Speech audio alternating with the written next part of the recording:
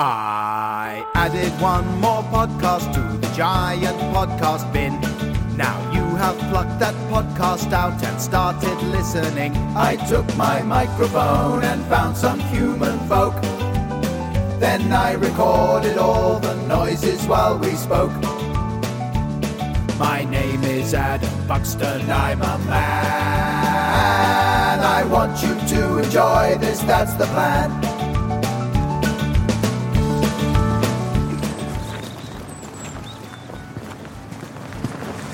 Rosie's getting very particular these days.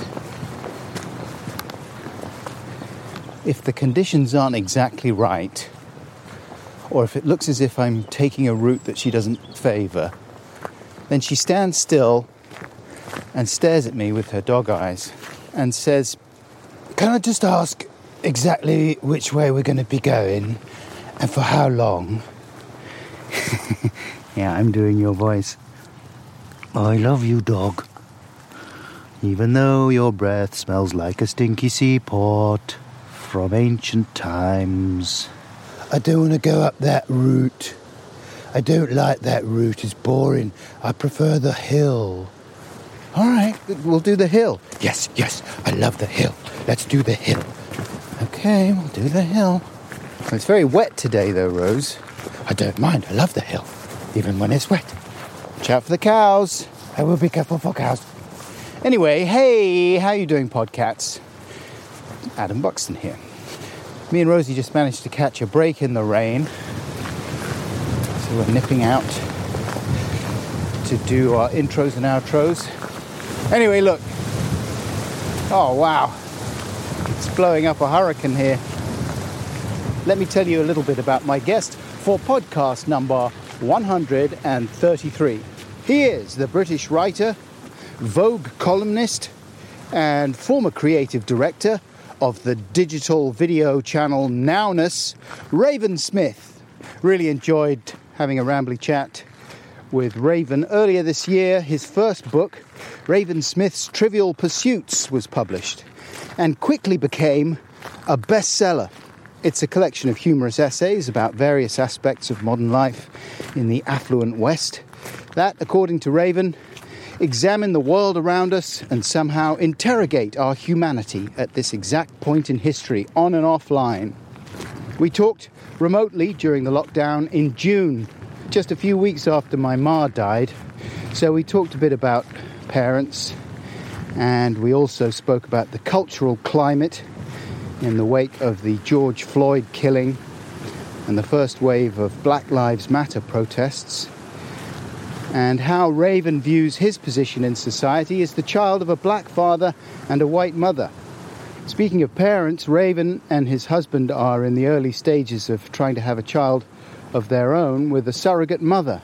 And we talked a little bit about the moral and logistical complications associated with that process. Things get a bit more trivial in the second half of our conversation, where we talked about a certain biscuit spread and ice cream bar brand that I had mentioned in an email to Raven before our conversation, telling him that it had threatened to become a problem during the lockdown. We also discussed our concerns about Charlie Bucket's grandparents in Charlie and the Chocolate Factory and what most people would do if they had just 6 minutes to live.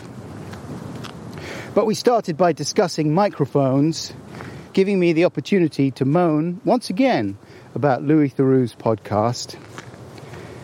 And I justify that to myself because, although it gives me great sadness to say, it's punching up. Back at the end with news of a forthcoming live-streamed podcast on the 21st of October, plus a podcast recommendation. But right now, with Raven Smith, here we go. What's it doing? Ah, you dick. Oh, it is recording. I thought it hadn't been recording. No, I'm glad it was. Here we go. Ramble chat, let's have a ramble chat. We'll focus first on this, then concentrate on that. Come on, let's chew the fat and have a ramble chat. Put on your conversation coat and your talking hat.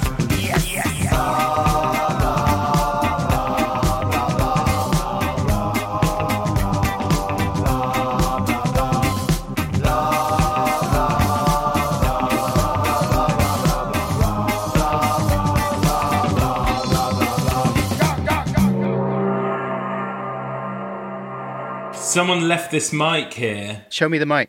Just lift it up. Oh, there it is. Hey, that looks nice. I did a podcast with Pandora Sykes. Oh, yeah. She hasn't collected the microphone yet, Nice. so here we are. Yeah, foolish. There you go. Perfect. I did offer it. But now she's got one over on you, and she can just summon you as a podcast guest anytime she wishes. Yeah, I just have to be prepared to go live at any moment throughout my day. That's right. I did that with a few of my friends at the beginning of lockdown. I bought microphones for Joe Cornish and Louis Theroux and my friend Tash Dimitriou, all of whom I knew are sort of reliable chat companions that I would probably be calling on during the lockdown. So I thought if I got them a good mic each as a present, they can keep it, and then I won't feel bad about just emailing them the day before and saying, look, how about let's do a podcast tomorrow, and they just have to go yes. And they have to deliver the goods. Have you done it? Yep. And it works? It works a treat. But then, here's the thing, Louis Theroux went off and started doing his own shitting podcast with the mic that I gave him, and he teased me about it on my podcast, and I had to laugh. But inside I was seething. And he said, I'm going to piss on your leg, on your patch, out of the microphone that you bought me. And it's bad. And we were laughing and laughing, but deep down I was thinking, that's exactly what you're going to be doing. Just got to plot your revenge. Yeah, and his podcast is number one. Have you listened to Louis' podcast? I've listened to Louis' podcast. The Lenny Henry one was good. They were all good, unfortunately. He's very good at it. You know, he's funny and he's intelligent and he asks interesting questions and he keeps the chat going. I mean, that's more or less all you need to do. However, no jingles. No. Doesn't talk to a dog, real or imaginary. It's lacking. Yeah. Give me some negative stuff. It's full of holes. It's like a sieve. That's all right. I kind of dip in and out. Like when I was commuting before lockdown, I was listening to a lot more. But now I just need like a beat to walk to. Right. On my same walk every day.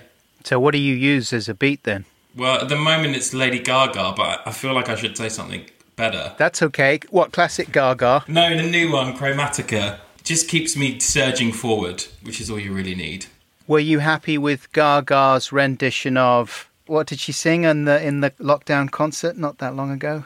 I didn't watch the lockdown concert. Smile when your heart is breaking. Smile even though it's aching. And I was sort of thinking, this is bringing me down.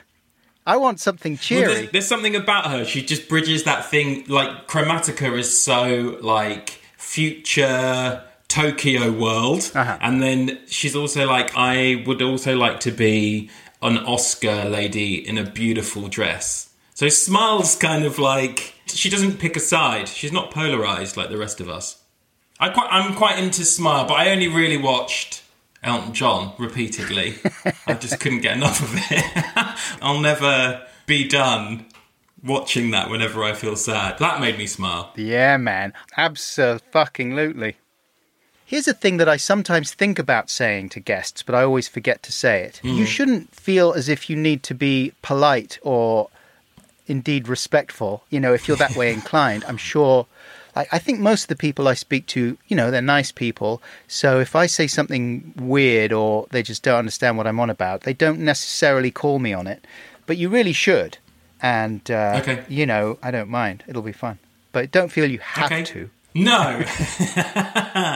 I don't have any kind of secrets. Okay, cool. Or anything that's like off-hand, off-grid, off menu, topic. off topic. Off menu. Maybe. Yeah, same here, exactly. I feel as if you can ask me anything if you want to, and I'll make a fist of trying to answer it, or I'll just lie. Okay.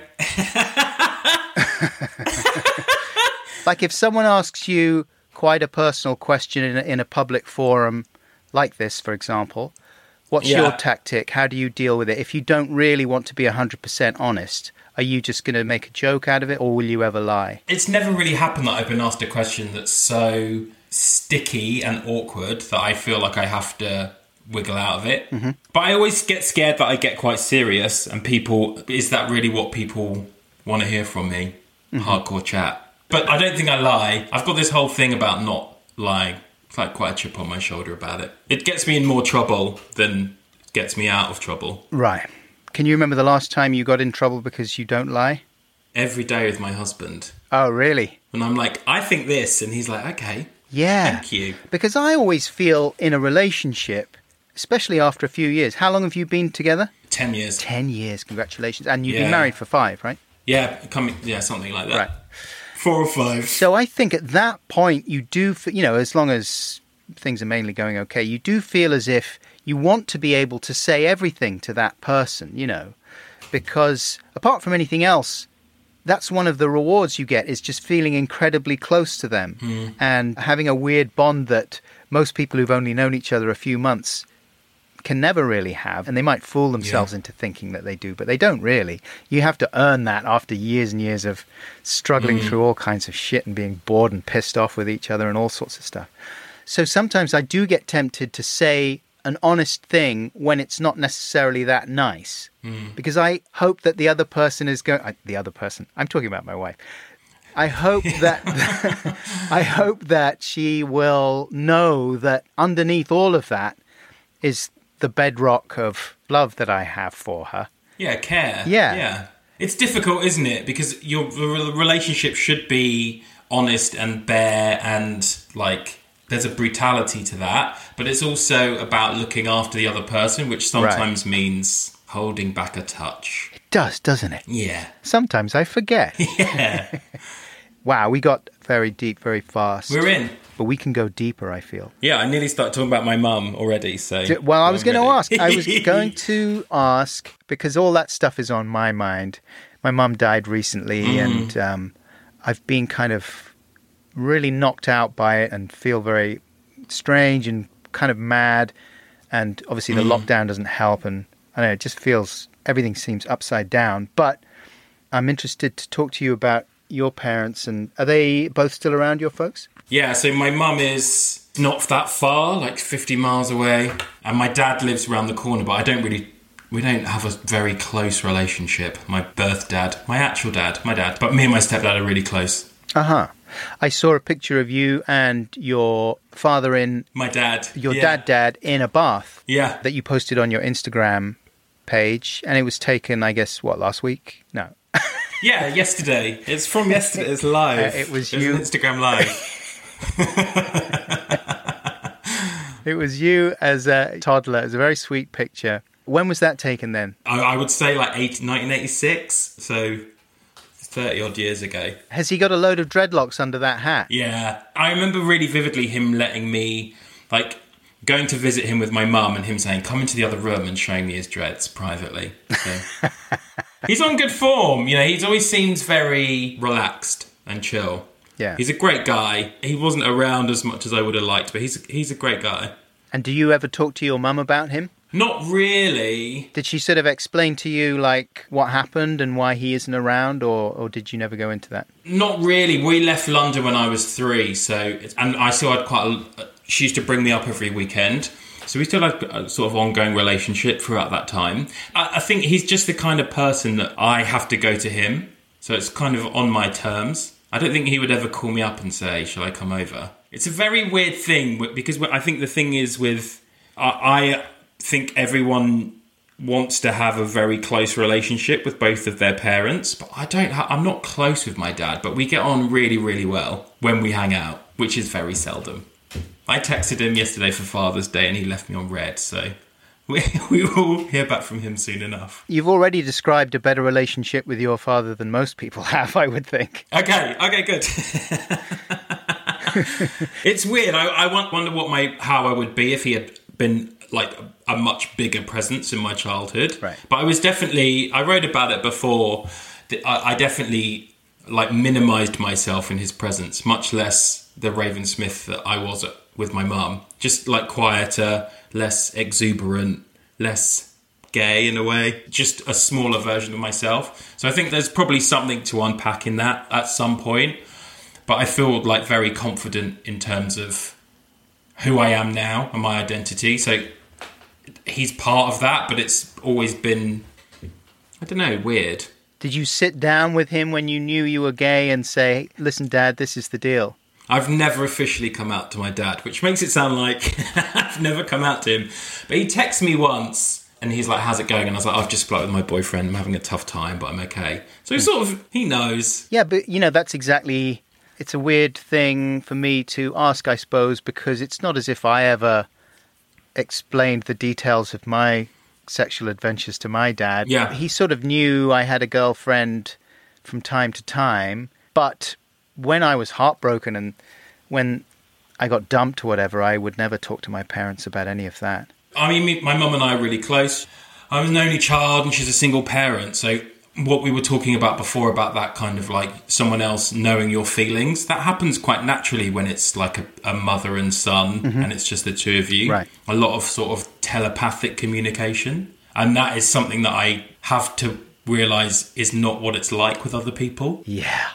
You have to externalise, basically, which I didn't have to do in my childhood in the same way.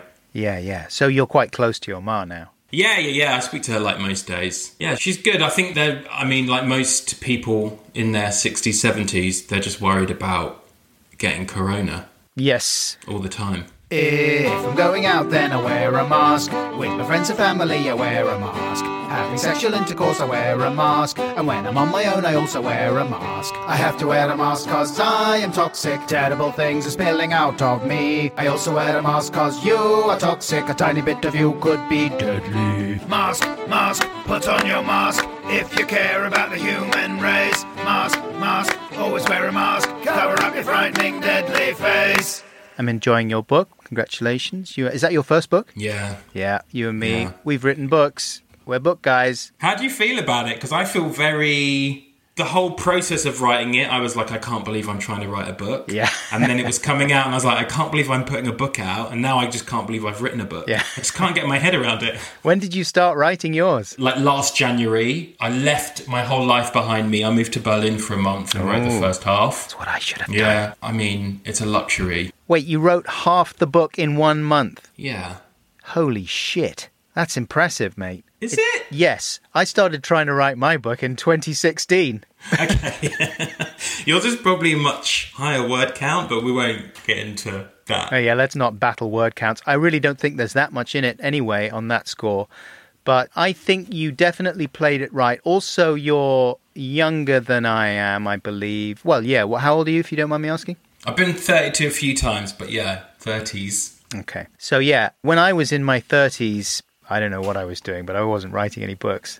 And it really took me a ridiculously long time. And now I feel a bit bereft because it's been my project for the last certainly for the last 2 years. I mean, I say I started working on it in 2016. I did, yeah, but I wasn't doing that much for a couple of years. It only really started in earnest towards the end of 2018 and a lot of last year. But it feels good to have it out, though now I do feel like, what do I do now? You're better known than me, so you already have people reflecting back to you, things you said in the past, whereas I'm completely new to it, and I find it very weird. Writing is such a private thing. Yes. So to have other people in your head with you of what you've written is just the most bizarre, weirdest, new experience. You've written newspaper columns before, though, right? Yeah, I had a Vogue column online, and then I was working with the Times, and now I'm at Vogue in the US. But there's a level at which when you're commissioned to write a piece for somebody, it's really clear what your objective is in the piece and how many words it's going to be. And there was something about writing the book that was so like sprawling. What am I thinking today and why am I thinking it? And trying to unpick that all the time. It's called Trivial Pursuits because it's all about the small stuff. And I was trying to catch all of the small stuff that was happening every day. You know, it was that those very early stages were like this intense diary of every single thing. I had this app on my phone and I was just recording thoughts Like, you've read enough of the book to know that it's like got a stream of consciousness to a degree, that I don't necessarily give you 700 words on the same thing in a chapter. So I think to have people in that stream of consciousness is quite scary. Yeah. And, I mean, it's like the job of a stand-up comedian, though. Have you ever done stand-up? No, I don't think I could. I think I'd find it too scary. I think you probably could. I don't see that there's that much different... I mean, there's all different flavours of stand-ups, you know.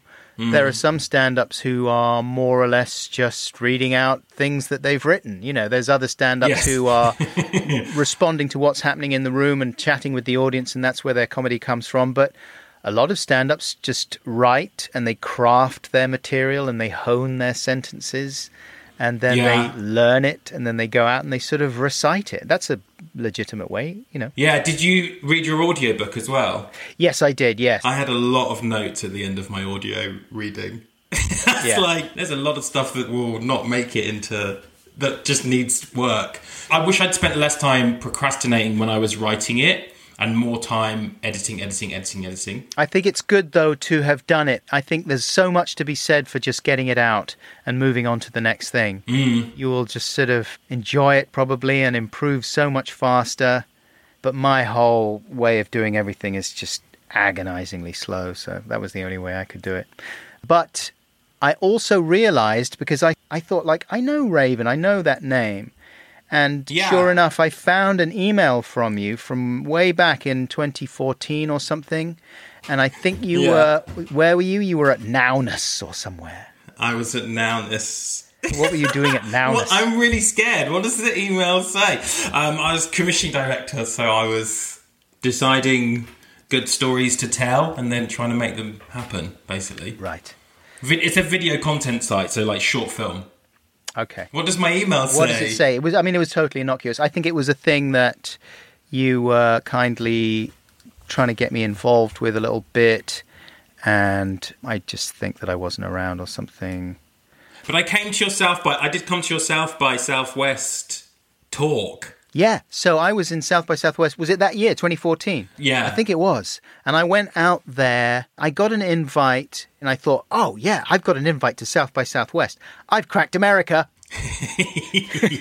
So I went out there and then ended up in this weird conference room. I wasn't in one of those groovy bars down the main drag, you know, with people kind of beatboxing outside and everybody intermingling and reading poetry and stuff like that. I thought that's what it was going to be like. But instead, I had to go and check in and register in this giant soulless conference building. It's huge, isn't it? Yeah. And there's floor after floor after floor of all these things, all these people doing their talks. And, you know, you're aware that going on at the same time as your thing is Lena Dunham giving her keynote speech or whatever, whoever it happened to be that year. But you came along to my show, so thanks, man. I was there.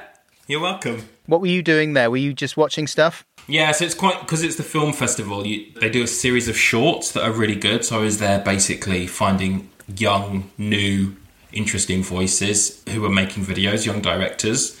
Did we meet after the show? No, I think I went to see Lena Dunham straight away. Right. Fair enough.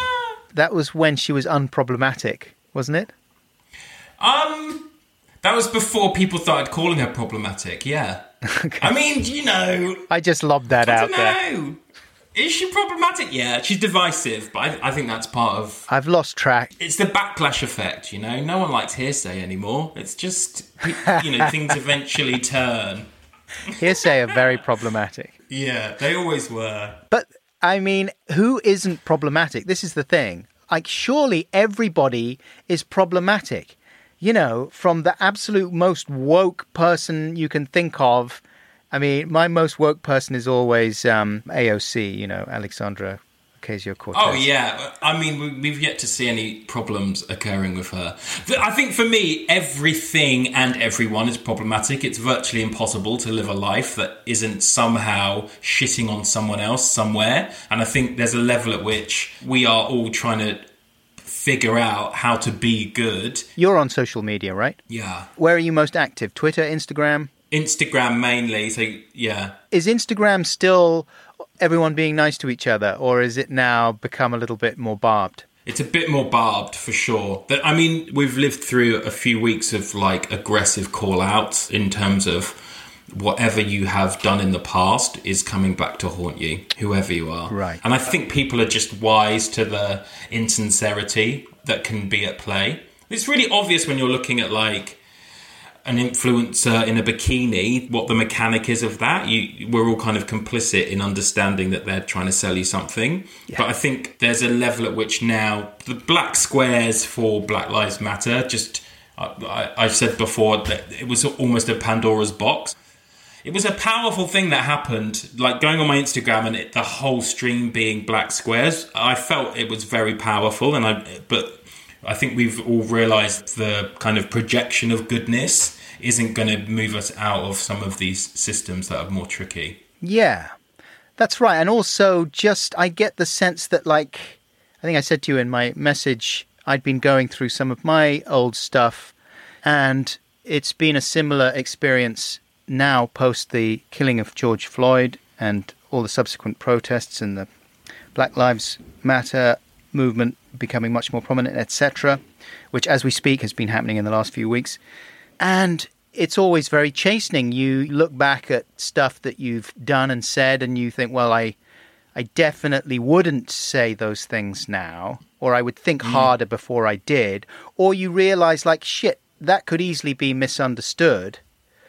But it's confusing to think about to what extent you have to kind of redact all that stuff, you know. Do you leave that kind of thing on your YouTube channel, for example, if you've got a video that is not, like, horribly offensive, I hope, but there's bits in it, maybe a little bit of language or terminology that you wouldn't use now? You know what I mean? I think you're fine. I just have John Cleese and this whole Don't Mention the War episode of Fawlty Towers, which obviously used the most hideous racist language within that episode. What I don't want to see the world do is try and erase the history of where we've come from. All of this talk about pulling down the statues. I agree that we might not want all of these particular behaviours and ways of being put on a pedestal, but I do think that they are part of our history, and what we can't do is erase the past. Mm-hmm. I think everyone recognises that, Britain was built on colonialism. We can't undo that, but as long as everyone understands that, then we can move forward in a way that is more progressive. But right now, there's this massive focus on people not really realising the systems that are at play and thinking of racism specifically as active hate. And I think that's quite easy to manage. The active hate thing and challenging that and changing that is quite straightforward, but more systematic issues of diversity and people being given the chances to be the best that they can be, that's a much longer, more difficult. It's much harder to understand the quickest way to fix that. Yes. There's not a clear fix for that. I mean, to what extent in what ways does it impact your life, for example? I noticed there was a reference in the beginning of your book. You're talking about all the things that you're self-conscious about when you're starting to write a book, and I had exactly the same experience when I started mine. You start imagining all the reviews you're going to get. You start imagining all the criticism you're going to get, and basically it's your own insecurities kind of being reflected back at you via these imagined reviews and all these things, and you dig down into them very entertainingly. But one of the things I noticed that you said as well was like, oh, am I just taking a diversity quotient here? Oh, yeah. So is that how it sort of manifests for you, anxiety about racial issues? It will. My racial identity is always dual. So there's my white mum who brought me up, and I've lived a very kind of a life that she has as her kid. And it's again with this relationship with my dad that's really tied up with my blackness and what that means for me. And I think I would say that I've privileged, my worry was always going to be that I've been given chances as part of something that isn't just my own merit, for sure. But I don't know. I don't think that's exclusive to me being mixed race. I do think there's a level at which we all feel impostery to a certain degree, even if we're very capable. Yes, mate. I mean, it's so hard for me to kind of imagine what it's like as a white person, because I kind of dismiss people behaving badly towards me or bits of bad luck as just like, okay, whatever. But when you know that you live in a world where people definitely are prejudiced and are racist, then it must be so difficult to process those things without having some kind of racial filter, or racial perspective on them, and just think, wait, did that person say that because I'm black, or what's going on here? Absolutely. Like, it's the same as me. It's not the same as me being gay, but I can never I can't separate the strands of who I am. I can't separate them. It's always just Raven Smith in this situation. So, of course, there'll be racial stuff that's coming at me, but there'll also be, not homophobia, but like an awareness of me being gay coming at me as well. And the privileges that I have growing up in essentially a white family with my mum, that like I have to really take on board my own privileges within that too. Yeah. And that this like constant fear of being a difficult black person and not wanting to be that makes you sometimes less likely to call out difficult stuff. Because everyone wants an easy life, really. It's much easier for all of us to pretend that if it's not an issue for me, it's not an issue for anyone. And I think from what I have to take responsibility for is my privileges within this system that's fucked. Basically, a really skewed bias system that doesn't give equal space for people of colour. And how do I make sure that, I talk about myself as being like partway up a ladder of successful capitalism. How do I, is the capitalist system, is me scaling that as success as a black person, or is it negating the other people that aren't able to scale that ladder so easily? So I think for me, in terms of what I want to do next, it's essentially about getting other people up at this level too.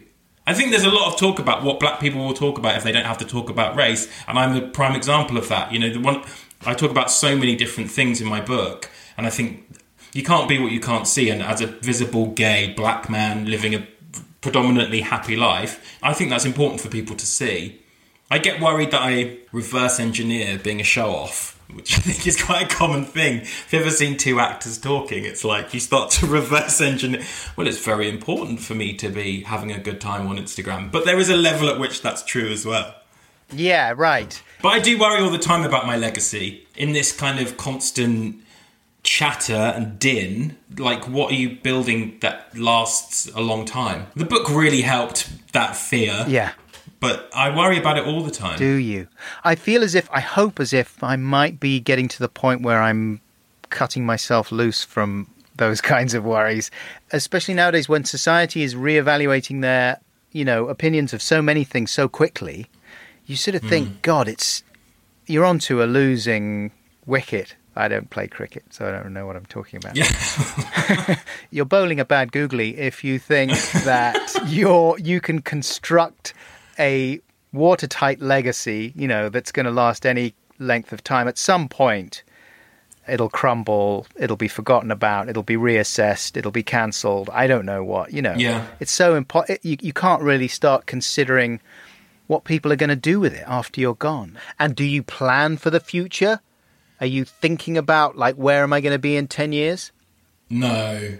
To be very honest, nearly all of my aspirations are about having a family. And that is the one thing that just, for two men, takes so long and so much money that it's just forever, or for the last 4 years, has been on the back burner. Because I would say most parents will say you never have enough time or enough money or enough space to have a kid. But we actually have to put money in straight away when we decide to do it. So it's a bit of that is my core aspiration. It's never going to be about new stuff and better clothes and better shoes, even though I love those things. So when I think about 10 years from now, it's always about children. But in terms of career, I've been very good at assessing what's in front of me and making smart decisions. And that sounds kind of, oblique, but an editor came to me and said, I love your columns, have you thought about writing a book? And I was like, no, there's no way I can write a book. And she explained to me that it's just like a long essay. And I was like, okay, I could do that. I can write a longer essay. I can write a few hundred essays, that's fine.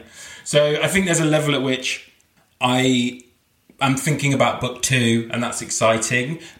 but I'm not that far forward in my thinking in terms of my career and where I can be and what I can be. I'm more interested in, like, when we have a kid, you know, I can't go to Berlin for 2 months of the year to write books. Unless you take the kid. Yeah. I don't know. You know, obviously my life will change massively. How does it work then? Have you begun the process of applying, or I don't know, I've got no conception of how it works. So surrogacy in the UK is about 4 years on a waiting list, and we've been there like 3. And it just takes, I mean, it's just a huge undertaking for the woman. It's massive, and there's no kind of sidestepping that. It's huge. I don't know if I would be able to do it as a benevolent act. So there's a level at which we're sort of at the mercy of the systems that are already in place. I mean, there's loads of legal stuff that is just frustrating and stupid, and, you know, red tape that seems unnecessary. Yeah. Like, there's a whole birth certificate thing that if your surrogate mother is married, the husband and her are the parents on the birth certificate, really? Regardless of whether or not it's someone else's. It's my sister-in-law's egg and my sperm. Like, it's just so. And if you go to America, there's a lot more protection, but it costs, you know, £150,000. So there's loads of stuff going on all the time with that. Wow. I mean, you're just launching yourself into a moral minefield. Yeah, but I was assuming parenthood is like that anyway. Yeah, of like course all of these aspirations you have for it, and then you're just tired. Yeah. That's how I felt about when we buying my first flat and thinking, when I get there, I'm gonna have sex on the floor with some pizza boxes, and I just was like exhausted for about 2 months. Just slept. It's not like, you know, most things. When you get there, you just feel very tired. But you did have sex on the floor with some pizza boxes, though, right? Oh, when we moved into the house, yeah. Yeah. The second time. Of course, yeah. All we do is have sex. That's it. And then, do you know who your surrogate mother will be? No, so there's an agency who's going to find this lady, but it's such... You have to, you know, even just on your, like, Tinder application form for surrogacy, you have to say a lot of stuff about, like, embryos and, you know, Down syndrome and all of these things that seem very far away from where I am now. I mean, it's totally abstract. And also, I think of parenthood as the most profound and mundane thing that you can do. It's like, I worry about what kind of dad I'll be, but I keep thinking, oh, my mum did all right. Do you know what I mean? Yeah. I like the theory of it. I think the practice will just be tough. Yeah. And will there be a point, though, with the mums, sorry if I'm fixating on this one aspect of it, will there be a point at which it's like Britain's Got Talent and you've got a selection of surrogate mums and you go, oh, yeah, she's very good? No. No. There aren't that many surrogate mums. I mean, what's the opposite of a surplus? A drought of surrogate mums? A dearth. Surfeit? A dearth. Because it's such a huge thing. It's a huge ask, you know? So I know, it really is. I mean, it's hard to get your head round. And it must be something that happens fairly regularly, that the mums just change their mind? Or presumably it's all a contract thing? Do you sign a waiver saying, I'm not going to change my mind, and even if I do, tough luck? But if someone did change their mind, how could you... It would be so hard to say, sorry, you signed the form, we're going to take the kid. Protection in the UK for both parties is quite weak. Right. Legally speaking, it's a benevolent system, so you are reliant on the kindness. Yes. Bizarrely, up to 6 months after the baby's born, the birth mother can just change her mind. Okay. She can change her mind. And that just seems completely wild. And in the States, you know, I can be like, you can only eat kale for 9 months. Like, there's a lot more... It's a business transaction, so you just have the same contracts that you would in any other business. It's much more rigid. You can make stipulations about how the mother behaves while she's pregnant. You basically... That first initial contract before you do any kind of IVF process or insemination, you stipulate your desires. And I heard about this. I mean, there's horror stories everywhere, but I heard about this couple, and the woman tested positive for marijuana just before she was about to have their baby. And the couple were like, we don't care, it's California. And the surrogacy agency were like, she's terminated the contract, it's null and void, we're not working with her. So there's a level at which it's very much like... business. It's a real business. Yeah. People pay a lot of money for the security of that system. Right. And I don't know if that's better or worse in here, you know? Can you say, I want you to get really into drum and bass and only listen to that for 9 months? You can say, I want you to play Ronnie Size Into the Womb with headphones every night. And then that's it. Wow. Well, listen, man, I hope that goes well. That's exciting. We'll get there. You know, families just come to you in different ways. Yeah. So I wonder what kind of father you will be, because I always thought I didn't think hard enough about the whole fatherhood thing at all. I just thought, well, my wife seems really keen. I'll just go along with what she wants, and she can do all the hard work, and I'll be like the guy's friend, and I'll just watch movies with them and get them into music and be fun. Yeah. And you can do that for a while, but then it becomes really difficult. And then once they're teenagers, it's quite a shocking wake-up call. Because I think, however you've been with them as a parent, by the time they become teenage, their whole raison d'etre is just to do the opposite of what you want. And to define themselves in opposition to you. I think it's, they've kind of got to do it, really. But it's so shocking as a parent to just think, but look, I'm nice, I'm fun, and I was fun, and I didn't beat you up once. And I told you all your Minecraft stuff was brilliant when it was really pretty shit and impractical. And, what more am I supposed to do? But they're acting like they totally hate you. It's really weird. Yeah, I was like that with my mum. Were you? And she's bro. Yeah, I was like, enough. This is not cool. You're not cool. How long did that go on for? Oh, I don't know. A good few years. And we were really close because it was just the two of us. So I think she took it. I think it was hard at the time. But I remember telling her she wasn't cool, and she was like, you're not meant to think I'm cool. That's not really how this works. And I was like, oh, interesting. Oh, she's right. How annoying. Yeah. But we never fully fell out. Not really. I remember having a party and when she went away one weekend and getting in a lot of trouble. She cut the plug off the TV, which was like my whole life at that point. I didn't do anything apart from watch TV. She cut the plug off the TV? Yes. She was like, goodbye, your entire life. And I was like, oh God. Yeah. Extreme. She knew what she was doing. That's good. You could have learned how to rewire the plug, but then that would have been kind of an achievement. Yeah, but I wasn't allowed to rewire the plug. Okay. I would have been in a lot of trouble if the plug had gone back on. That wouldn't have been a punishment. She knew what she was doing. It wasn't like you're grounded. She was like, the actual plug's coming off the telly. It's like pretty hardcore. Good for her. I mean, I think discipline is like, obviously, when you've got like a son who just wants to drink vodka in the park. I mean, she must have just been like one idiot. Oh, man. The other night, my eldest son is 17. He's going to be 18 quite soon, actually. Holy goodness. I didn't even think about that. Oh, man. And I think we're not too strict, I don't think, as a family, me and his mum. But it's certainly never been okay to sort of swear, I don't think. We'd never get really upset about swearing, I don't think. Yeah. But we've never sworn in front of them and used bad language, even though they know, they've seen me do stuff on TV or they've seen my videos where I'm using a lot of bad language. So they know that I say those things.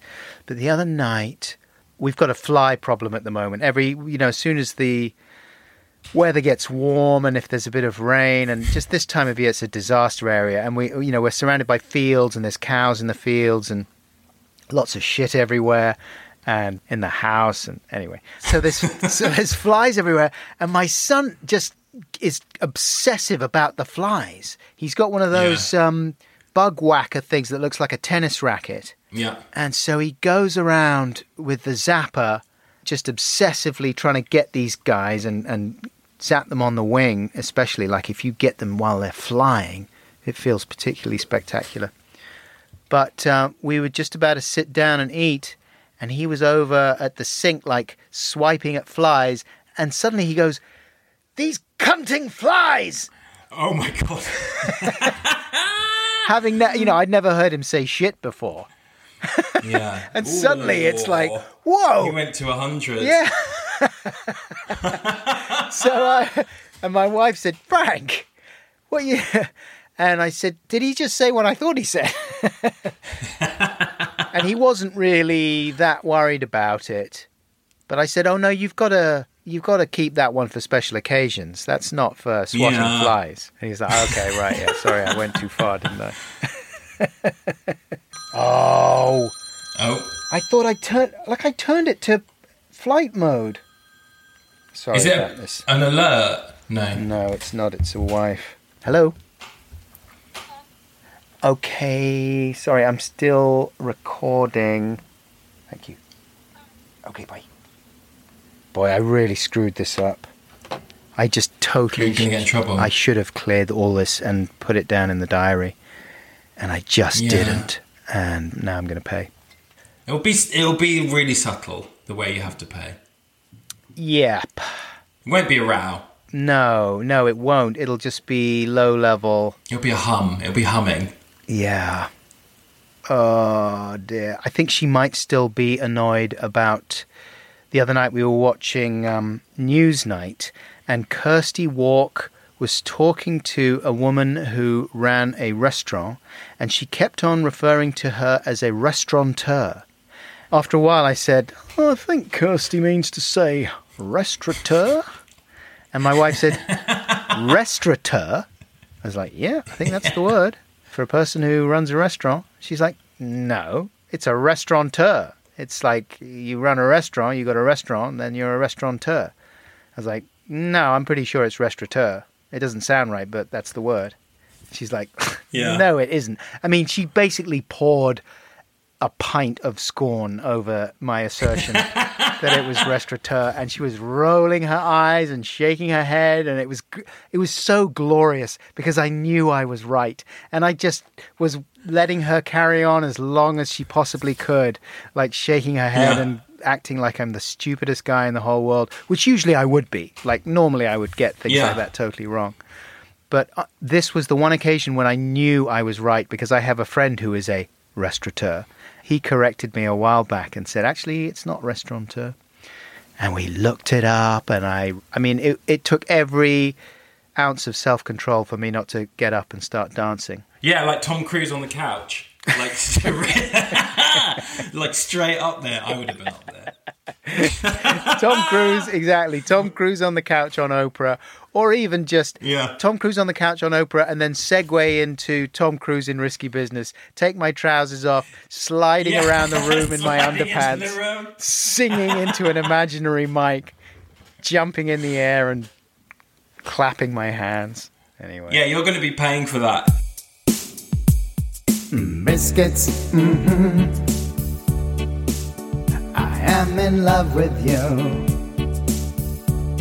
I'll dip you in my tea, but pull you out before you fall apart. I won't abandon you. Biscuits, biscuits, nice. Say you love biscuits too. Share a bucket with me, and then I won't feel piggy all alone inside the chocolate zone. Biscuits, biscuits, yes.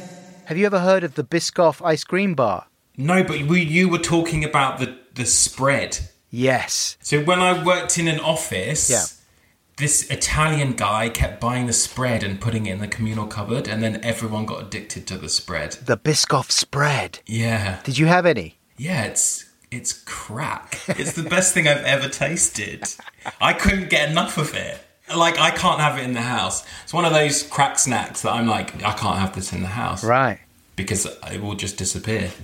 It's the biscotti. You were saying it's like it's been chewed already. Yeah, so I should explain for people who've never encountered the world of Biscoff. Originally, they were little biscuits that I think are sort of designed for having with coffee. They're quite small. They're unusually crunchy. They have a sort of smoky caramel flavour. They're dark brown. They're very tasty, and it feels as if there's little crystals of joy inside there. And then you can get, as in addition to the little biscuits, you can get this cookie butter spread, which is what you're talking about. And then you can also get an ice cream bar. And I was introduced to the whole Biscoff universe via the ice cream bar that my wife bought one day and brought home, and I found it in the freezer one evening, and I thought, I'll give it a go. And it's only small as well. It's not like a unwieldy Magnum or something. Is it on a stick? Yeah, it's on a stick, and it is the greatest. But I was looking at the cookie butter spread, and I was saying that it reminds me of like eating a biscuit when you're a child, and you just masticate it until it's a paste in your mouth. Could you relate to that? Yeah. Yes. What's that about? Yeah.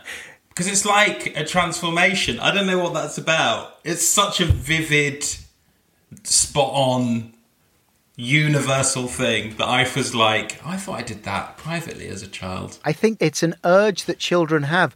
Did you used to like to mash up your food as well? Like whatever it was, you just mash it, mix it all up. I used to do that. Do you know what? I really vividly remember getting the hot chocolate tin and shaking it to make a powder and then inhaling the powder. Whoa. It's so disgusting. And you'd be sneezing and stuff though, right? Yeah, well, it's really like... I don't know, no, it's like Vicks, but it's like chocolatey Vicks.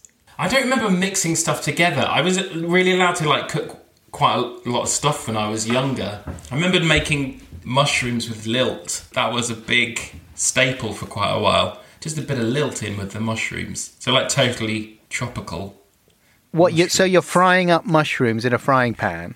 And then just add a bit of lilt. What made you think of that? I don't know where it came. Just my internal Jamie Oliver just switched on while I was drinking the lilt, I assume. Yeah. And sauteing the mushrooms. And I thought, these things could be joined.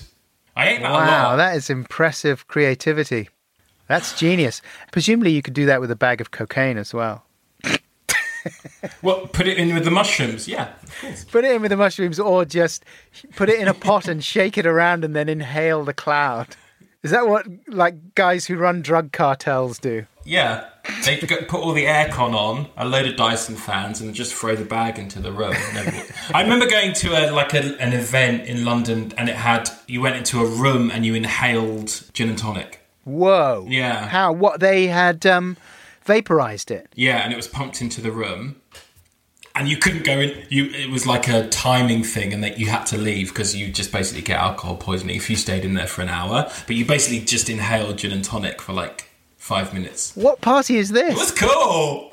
I don't know. It was by Bombus and Parr, so they were doing loads of events. They once did one that was like a lily pond, and you got on a lily leaf and like punted across it, but you could dip your cup into the the lake and drink the punch. It's like a kind of decadent Charlie and the Chocolate Factory. I mean, that was already decadent, I guess, wasn't it? Chocolate Pretty lake. decadent. I'm obsessed with Grandpa Joe. I don't know why. I just keep thinking he kept saying he was ill, and they were all ill, but the second he got a ticket to the chocolate factory, he was out of bed. Straight up. Jumping out of bed. Can you imagine the state of that bed? Oh, I can now. Also, they just must have been in terrible shape. Imagine the sores and everything. I don't know. Maybe they were looking after each other properly. Part of me thinks the bottom of the bed is like when you walk into a river, like Silty, near the bottom. Yeah. Ooh, and mysterious. You just don't think about it too much. You just try and get to breaststroke as quick as you can. They didn't write about it in the book, but maybe that was part of Charlie's job, was to tend to them and care for them and ensure that everything was shipshape in the bed. But I would have liked it spelt out for me because it did worry me. But I also feel like they were in the bed, but the second he got a ticket to the chocolate factory, he was like, I don't need this bed. Yeah. And his muscles would have been all wasted if he'd been in bed for that amount of time. Yeah. I mean, it's a deeply flawed book. And I haven't got me started on the chocolate factory and the Oompa Loompas. The Oompa Loompas. Did you love the Oompa Loompas? In the book, yes. Not in the film. In the first film, yes. In the original film. The orange. But Gene Hackman, yeah. Gene Hackman, Gene Wilder. Gene Wilder. Which one's Gene Hackman? Raw Tenenbaums. Yeah. Gene Wilder. Gene Hackman would have been a more stern presence, I think. One of the Hollywood genes. Yeah. He's fantastic in it. Yeah, very What good. happens at the end? Does he just go off? Do they go off in the elevator? Yes, they do. They bust through the ceiling of the factory and they blast off into space. Yeah. And that's where they meet the Vermicious Canids. But that's the sequel. Thinking of that, though, reminds me of an incident that you mentioned in your book, actually, in Trivial Pursuits, from 2018, not that long ago, when there was a false alarm in Hawaii and they thought that they were going to get obliterated by nuclear weapons. I mean, it just seems, it's still unbelievable. I'd forgotten about that story, but it's so weird, isn't it? Like, it actually happened. January 13th, 2018, a ballistic missile alert was issued via the emergency alert system and commercial mobile alert system over television, radio, and cell phones in the state of Hawaii. And basically, the residents of Hawaii were told, you've got 6 minutes or whatever it is. Yeah, to live. To live. Before the missile hits. And what was your statistic? Oh, I don't know what the percentage is, but everyone went on Pornhub. Pornhub, like, spiked in those 6 minutes. Everyone started touching themselves. The knuckle... What did I say? Knuckles flashing before your eyes before you die. I just don't think that I would be doing that, do you? I have no idea. I just... Imagine being like, this silly alert, I've been pranked, and then everyone on Twitter is like, we're dying. Like, everyone you know is like, this is it. I don't know. So you're sort of thinking... Well, look, I want to have one more wank, but I don't have much time, so I'm going to have to use porn. Yeah. It seems like not the way you want to go out. No. Looking at someone else having sex. It really doesn't. Doesn't seem like quite the cherry on a lifetime of cake. I just think if you're thinking about what you want to do before you die, you never think in 6 minutes. Like, I can't believe Pornhub spiked and went through the roof. It makes me feel like, thank God humans are still just being shit at being human. It makes me feel better. I would have hated it if... I don't know what else they could have Googled apart from porn. They could have Googled, I don't know, like a philosopher. They could have started thinking about how they'd lived their life and whether they'd made peace. I mean, because presumably you're not talking about religious people, or maybe you are. Maybe you're talking about people, whether they're religious or not, who are just thinking, actually, 6 minutes, what it comes down to is, I've got to have a wank. I want to come one last time. Before I go. Yeah, sure. I mean, do you know what? Maybe it's more relatable than I thought. It's the circle of life. I was thinking about what you were saying about biscotti and the chewed up stuff, and I was thinking all of the best snacks are pre-chewed. Yes. Like those nut bars... Like, the naked bars is like someone has just chewed it for you. This is the convenience that I strive for. I'm not going to chew this. Why do I chew this? I'm a man on the go. I'm on the run. Exactly. I'm dashing from A to B. I haven't got time to chew a date. Mash it with some nuts for me. Yeah. We're all wandering around this planet thinking that we're so superior. We've learned all these lessons. We're so technologically advanced. We can fly to the moon. We've got Wi-Fi. And basically, when it comes down to it, you want your mummy bird to chew up a snack and spit it into your mouth. And then you want to have a wank.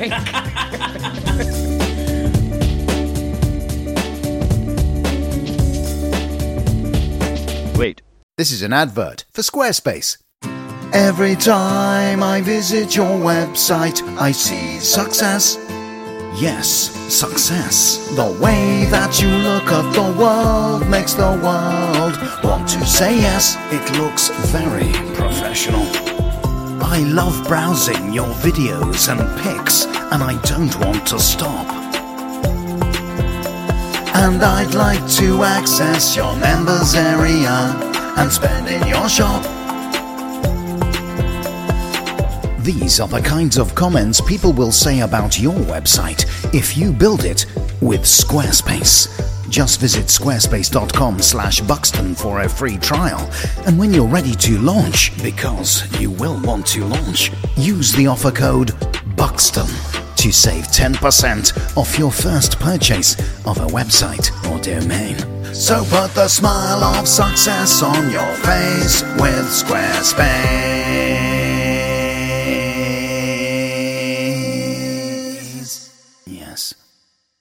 continue.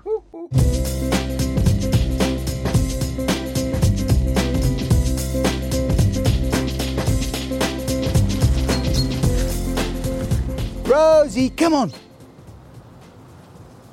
Let's head back. Hello? Yep. How are you doing? Not too bad, thanks, yeah? Wish the weather was better. Tell me about it. Yeah, I'm watching that as well. It's quite good.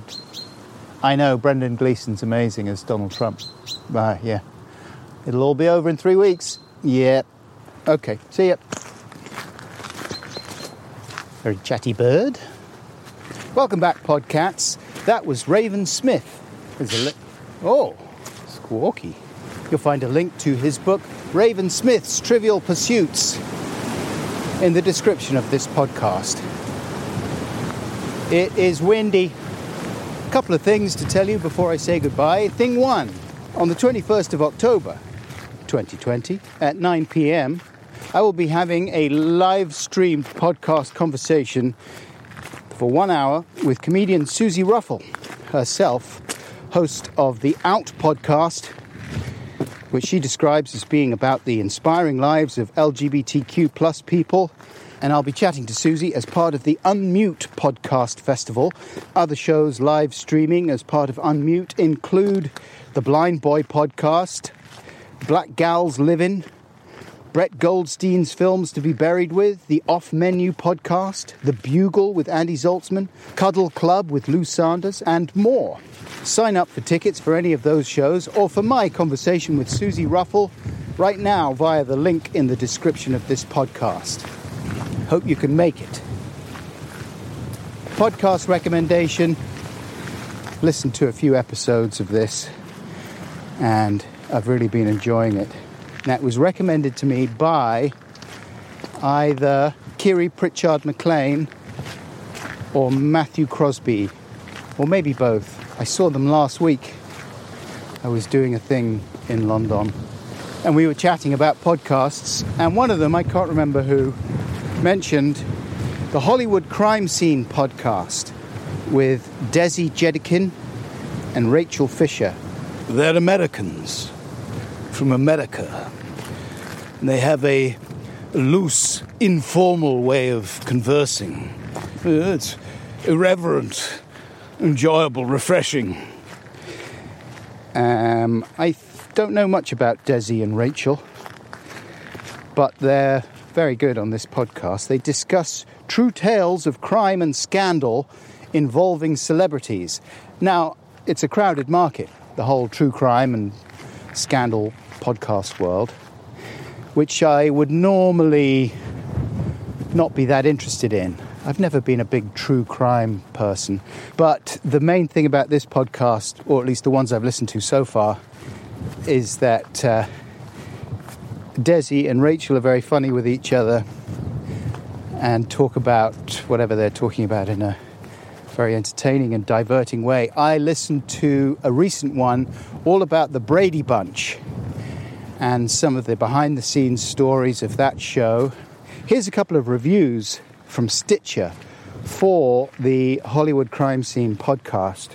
This is a 5-star review from Frank Chicago. Hey, Frankie Chicago! Is that what people from Chicago sound like? No, I don't think so. 2 great hosts with incredible chemistry, says Frank. I don't listen or read much true crime material. Same here, Frank, but Desi Jedikin and Rachel Fisher do a terrific job with this show. Each episode focuses on a single crime or scandal related, at least tangentially, to Hollywood/entertainment. Jedikin and Fisher alternate in hosting duties, which means one of them does a deep dive on the subject and presents most of the material, to which the other reacts.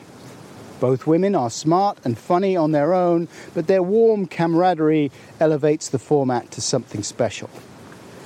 I agree with you, Frank Chicago. 5 stars. Now, for the sake of balance, here's a less positive review. 3 out of 5 stars. This one is from someone calling themselves M, with loads of M's. And it was written about 4 months ago. Can't listen at work. Enjoy the topics and would love to listen at work. but the ladies use such bad language so often that I can't listen while I'm at work. Wow, Em really wants to listen at work. The episode today had an F-bomb every other sentence. Disappointing that they can't tell a story without the language. Fair enough, Em doesn't like the language. It didn't bother me personally. But then, as you regular podcats will know, I don't mind swearing. I always feel with podcasts that people have definitely chosen to listen to those, and they generally do so on a one-to-one basis, often with headphones. So really, I feel it's like talking to a friend, and if you understand that sometimes your friend will swear, then that's okay, isn't it? But I do understand that some people occasionally find bad language jarring and would prefer not to hear it at all. Em is one of those people. But the thing I don't understand is, why is it so important for Em to listen at work? First of all, she's still going to work during the pandemic. I don't know, maybe she was in some part of the world where there wasn't a full lockdown. But once she's at work, why is it so important for her to listen loudly to a podcast while everyone else is trying to work? Guys, I'm just going to listen to a crime podcast. I hope everyone's cool with that. Okay. I don't think it's got swearing. Oh, no, it's got swearing. Guys, this is embarrassing. Oh, no, more swearing. Oh, no, guys, you carry on working. I'm sorry. I'm going to just listening to my podcast.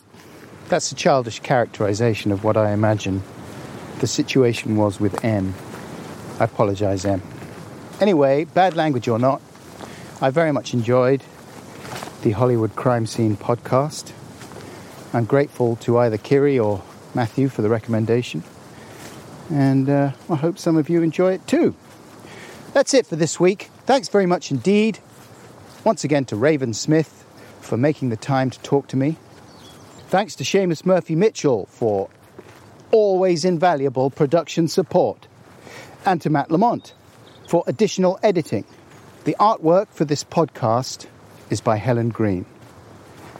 There's a link to her site in the description. Back soon for more ridiculous waffling. But right now, from myself and Rosie, wherever you are, I hope you're doing well, or reasonably well, or not too bad, one of those. Until next we meet, please take extremely good care. And for what it's worth, I love you. Bye!